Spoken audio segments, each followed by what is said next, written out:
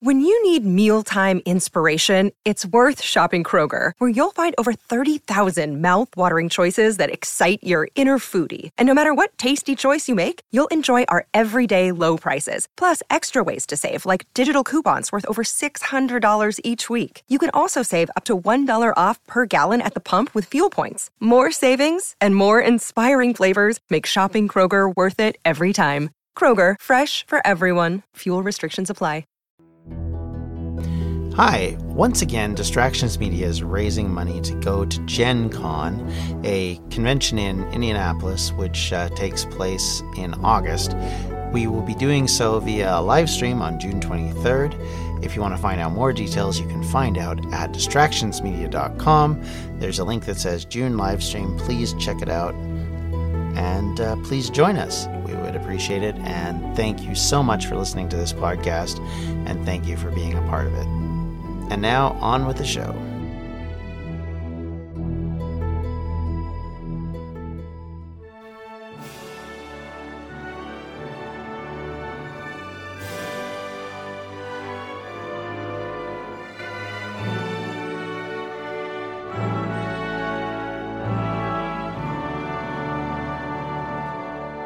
Welcome back to the Welsh History Podcast, episode 77, The Life of Griffith ap Cynan. Part 2. In Part 1, we covered the disaster of the last dynasty of Wales to establish itself in the face of Saxon, Norman, Viking, and even the Welsh themselves. This inauspicious beginnings hardly spoke well to Griffith ap Cynan, and whether he could actually really pull this thing off. As he sat in a cave with his few remaining followers, he must have wondered how he could have failed so spectacularly. Of course, one of the larger comments raised by scholars about the life is that there is a sense that there is a great deal of fictional padding. One scholar suggested that his imprisonment and later escape was to make up for spending a lot of his years doing basically nothing of note. Another scholar suggests later on that this imprisonment may have either been longer than suggested or may have gone on until the Normans desired the removal of the revolt that we'll be discussing later.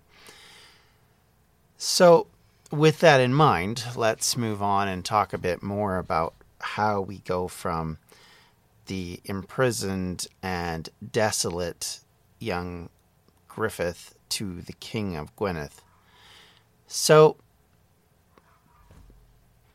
we are still left with the fact that there is a biography that we can work from, that we can look at, that we can examine.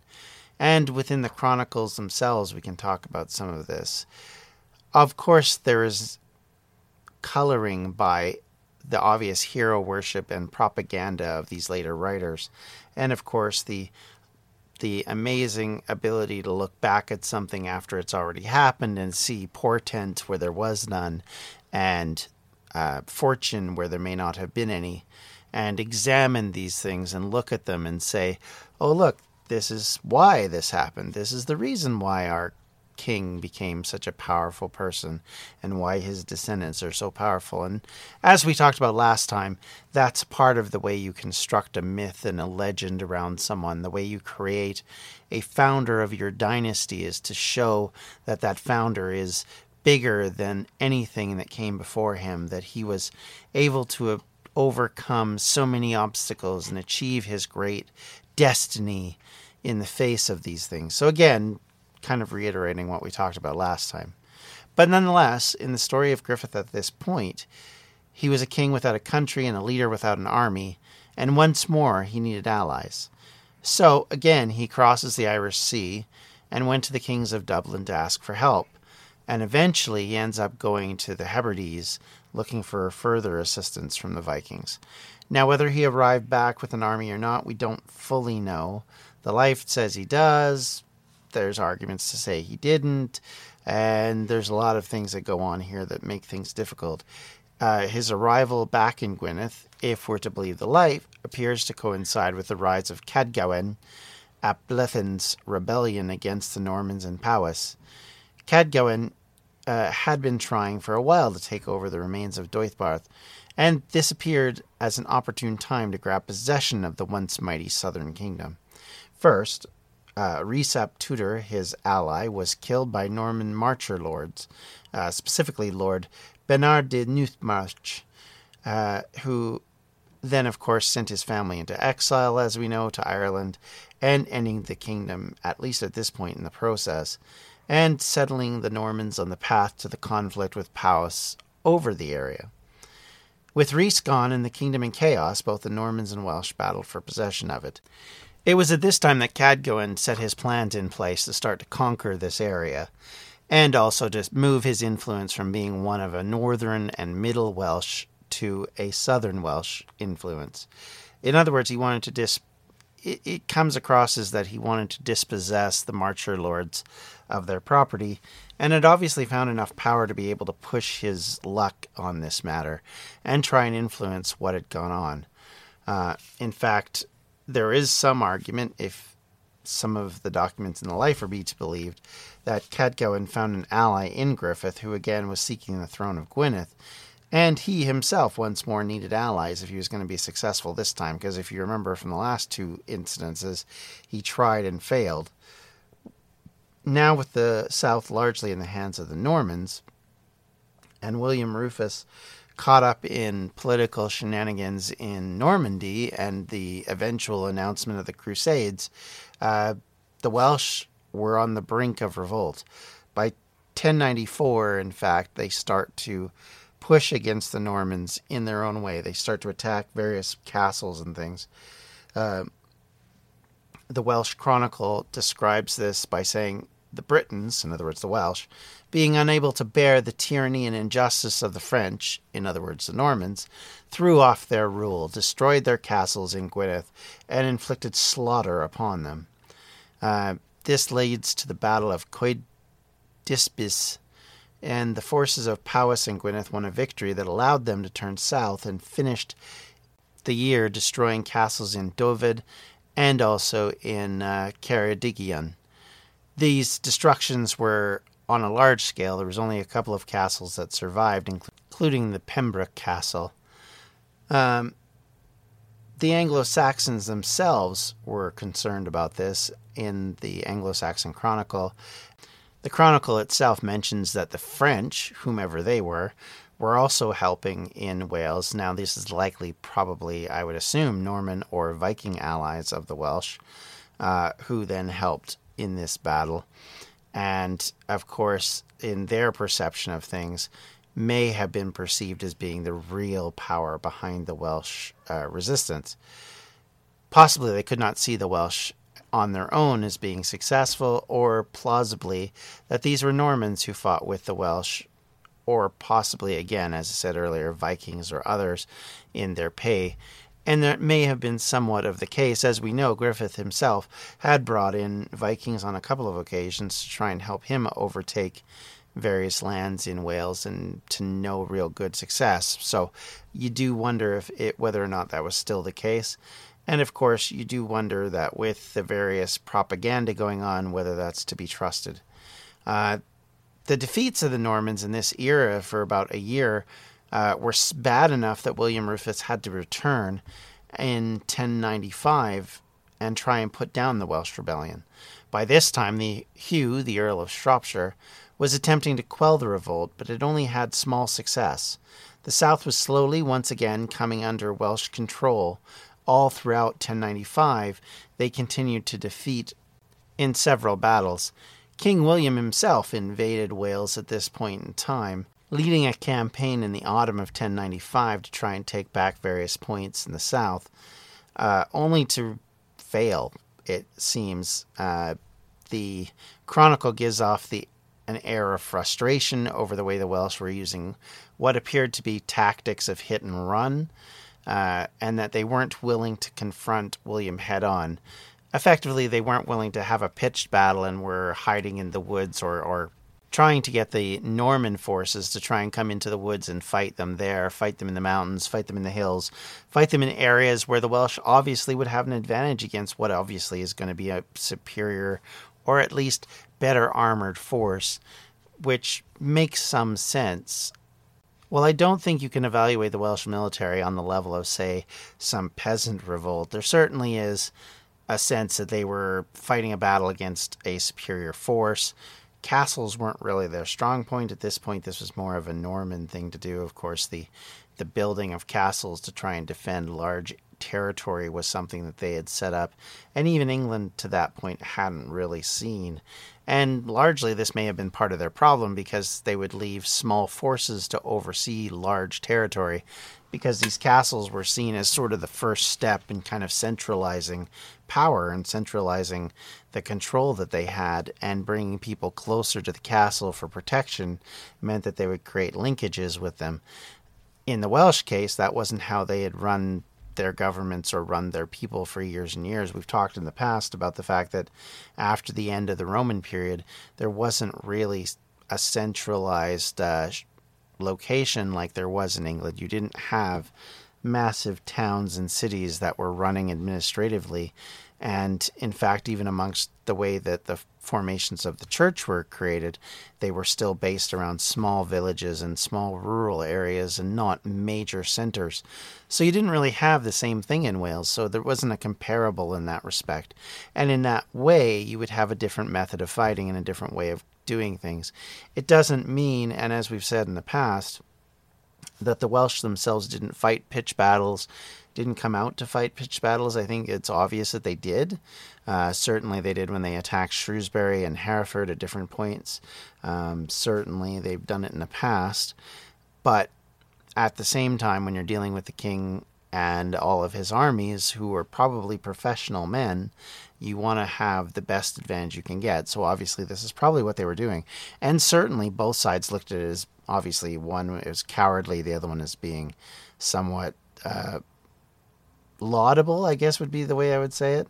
The Welsh Chronicle, in fact, called the Normans basically cowards, and that they only wanted to fight in open fields and wouldn't take the Welsh on in woods. So you can kind of see right there that there's a translation issue between the two sides, where both were seeing the other as a coward because they wouldn't come to their fighting ground and their specific preferred option when it came to this war.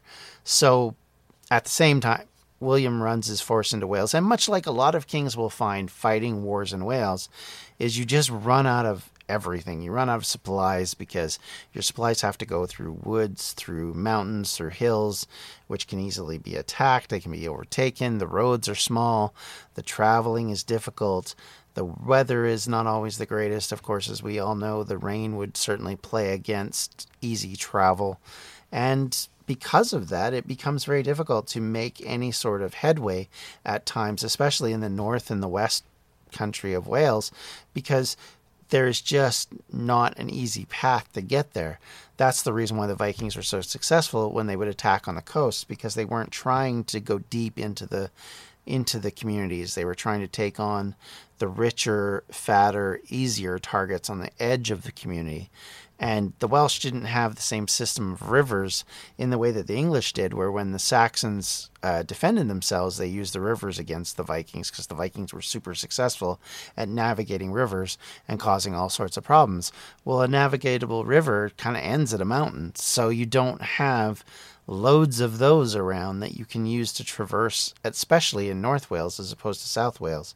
You know, South Wales is still sort of pastoral. It's flat in places. It's much easier to go up, say, the River Taff, for example, and other rivers around and cause trouble. You can go into places like Abergavenny. You can go into all of these spots and start to get into the heartland of some of the rich parts of Wales, at least agriculturally. But in the north, it's a whole different story, and it's a whole different way of fighting.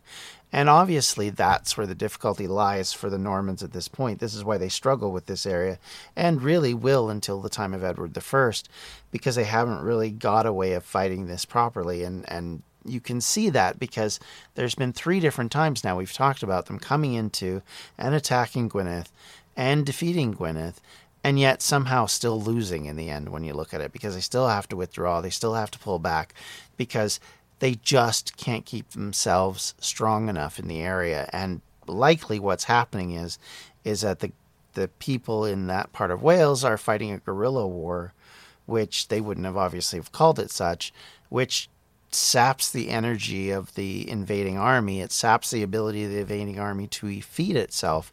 And we're not talking the difference between someone who doesn't have a gun and someone who has, artillery and tanks. This is basically even technology. It's just the fact of how do you use your technology. And of course, the Welsh are using their terrain to their best advantage. And you can definitely see that here. This is probably the best point in time where we see that, where we can see obviously that the Welsh are using the terrain to their advantage. And they're talking about it, both them and the Saxons. In one instance, criticizing, in the other, they're talking about it in great detail and how wonderful they are because of it. The frustration of the king to reach a decisive victory likely led to him rethinking the strategy and what strategies to use in the future. In 1096, the Normans again invaded and in their own judgment spent a great deal of money and life pointlessly as they once again failed to defeat the Welsh.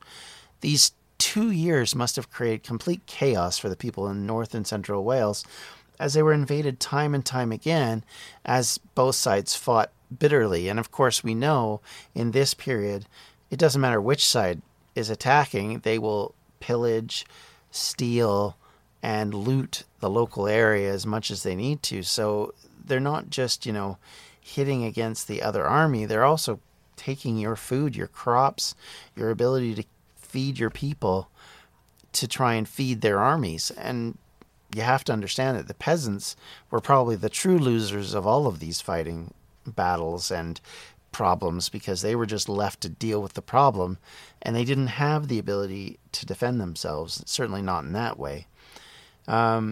This time of Welsh uprising was so bad that Gerald of Wales actually described the only way that the castle in Pembroke survived was that Gerald of Windsor tried to show that his situation was not as desperate as it actually was at the time. He ended up throwing bacon at the Welsh besiegers to give evidence that he had a large cachet of supplies, instead of basically throwing the last of his supplies at them. And that he had sent a note to be discovered by the Welsh saying that there was no need to send urgent help because he got this. Only he totally did not have this. He was opposite of that in every way. And in fact, his situation was so dire that had the Welsh realized it, they probably could have taken his castle as well. The Marcher lords had overreached, and even their king was having trouble getting them out of this problem. By 1097, things once again turned. This time, Hugh of Shropshire and Hugh of Chester invaded the island of Anglesey. This time, they ran into a Welsh force prepared to fight and apparently seemed to have defeated the Normans. This is a very confusing situation and description. One, because both chronicles are using vague year references that we don't really understand fully. There's not comparables to make to really understand whether this is true or not. As well, it seems more like it was a defeat for the Welsh. And the reason I say this is because at this point, their main foes, Griffith and Cadwagan, fled to Ireland. So if their leadership is leaving, and in fact the Welsh Chronicle suggests that this was over concerns of possible internal Welsh struggles rather than being an English one or a Norman one in this case. So what's going on here? What are we seeing? Well, this is where some of the arguments come up about what exactly is going on with Griffith. Of course, in the life, he is seen as being a participant in this story, to being, this is his glorious comeback, as it were. But you get the sense from the chronicles that that isn't the case. And in fact, Professor Maud makes the argument that instead of it being a great thing and a wonderful thing that he's here, it may have been more of an example of the fact that Griffiths was actually not sent here by his Viking allies. He may not have been sent here by the combined forces of the Welsh. He may not even have been a proper ally to Cadwagan. In fact, there is some argument to be made that not only is Cadwagan the senior partner in this whole process, but he may have been the actual one who was fighting the Welsh, and it was nothing to do with Griffith. the suggestion is made that Griffith may have actually been released at this point. This may have been the time he was released from prison. This may have been part of the reason why the Normans attack Anglesey, is to set Griffith there as the Welsh leader to try and distract and take away from what Cadwallon had been able to accomplish. Because the reality of it is, up until this point, what we see is a leadership that is very successful, very well thought out, very tactically smart, and very able to command and win battles against the Normans, who hadn't really been losing battles in England and in Scotland. Here they were definitely losing, and here they were definitely struggling. So if you set yet another fox in the henhouse, as it were, the chaos that it creates between them and the competition and likely the problems makes you wonder if, instead of being set up as an ally, if he's set up to be the thorn in the side of his fellow Welsh king. And the reason why some think that is because if you look at the peace settlement that was eventually agreed to by William in 1099 or around there, it appears that Cadwallon is given as the senior leader, is given control of quite a lot. He's given control of Powys, of course, and he also gets Ceredigion. The one thing that's not explained here is Griffith is given Anglesey, but not given Gwynedd. And nobody is given Gwynedd from this point. However, as we'll see, Griffith takes Gwynedd. But why and how that happened is still slightly unclear at this point. And why is he not given Gwynedd? Again, the questions remain. Was he really not the ally that he's made out to be by the Life? Was he really not this powerful Welsh friend, but rather somebody who was seeking power, didn't care how he got it, didn't care who he had to make friends with to get it, and was Cadwallon just another person in the way for him, rather than being the ally he needs? At the same time, for the Welsh, things start to change because, of course, shortly thereafter this, William will die, and in his place will be Henry I, and the relationship between Henry I and the rest of Britain changes things dramatically, changes how the Welsh evaluate themselves and evaluate others, and how the homage that they pay to the English will be measured up. And we start to see the Welsh move from being kings to princes, and the idea of a principality starts to take shape. It's not something which was there before. In large measure, the Welsh do not call themselves a principality. They don't call themselves princes of Wales. They call themselves kings. This is a later development which is happening because of what they have to owe the Normans. And the Normans, in the meantime, have definitely put themselves in positions of power. Their strength in Powys as a thorn to them is growing. The strength that they have in the south with the Marcher Lords has grown. And even though there will be problems and issues later on, there is still this sign that things are not going the Welsh way. And in fact, a lot of what is set in place now is the gentle, slow, unenviable drive towards Norman conquering of all of Wales. And the reality of that is very obvious when you start to look at the map and you start to realize just how far they've been pushed. Keep in mind that what was and is considered to be West Wales is now split, and half of it is now within Marcher Lord's hands. All of the south, pretty much for the last 10 years, has been in the hands of the Marcher Lords. And so one of the biggest kingdoms in Wales, in Deuddbarth, is basically neutered. And in some cases, at points, doesn't even exist anymore. So you have nothing to stand against them, no powerful southern king. All you have is northern kings who are not looking necessarily to what the people in the south think, what the people in the south want, which leads to some of the problems with Nest, as we've talked about in the past.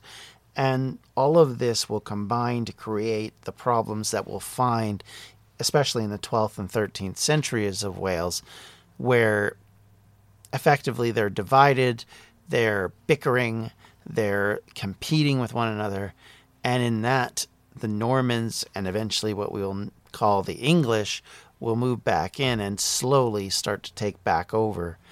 And we'll see them take over all of Wales eventually.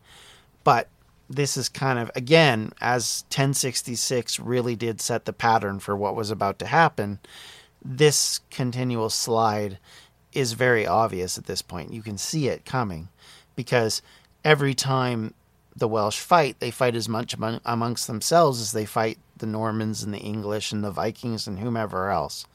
And this inability to unite, to create a lasting peace amongst themselves is what drives the problems and really what hands the kingdom to Edward, as we will talk about later. Because, I mean, let's be honest, the princes of Wales were done over by their own people first and foremost. But again, we'll talk about this later. We'll certainly get into more detail as we're going along. But we're still not done with Griffith ap Cynan. We're going to continue to chat more about him, specifically about how his reign into the next century works and how he starts to create what we understand to be the Welsh kingdom of Gwynedd going forward, and specifically his dynasty going forward, because that's a huge part of this. And it's his dynasty that takes leadership, not Powys, not Deuddbarth, not any of the other kingdoms that had existed. It is Gwynedd which leads, and there's a reason for that, and we'll certainly get into it. And one of them, of course, is the fact that Griffith lives till he's 82 in an era when most people did not live past, anywhere near that age. So he had lots of time to coalesce and grab power, which is something that we'll see a lot more of as we talk about it. But we'll get into that next time. Thank you for listening. Thank you for following. If you have any questions, comments, or concerns, you can reach me at the welshhistorypodcast@gmail.com. You can reach me on Twitter at welshhistorypod. You can follow us on Facebook at facebook.com/welshhistorypodcast. And if you want to follow any of the other things that we do here on Distractions Media, just go to distractionsmedia.com, and we have everything listed that we do, and we do quite a bit. Thank you, everyone, for listening. Thank you for joining me today, and have a good day, everyone. Bye-bye. Edge of the Abyss Creations is a proud sponsor of the Welsh History Podcast, your one-stop shop for unique jewelry, paintings, and other crafty creations. You can find us at facebook.com/edgeoftheabyss1. This has been a Distractions Media production. For more info, you can check out everything we do at distractionsmedia.com. Coming up on 5 Minute News, I'm Anthony Davis.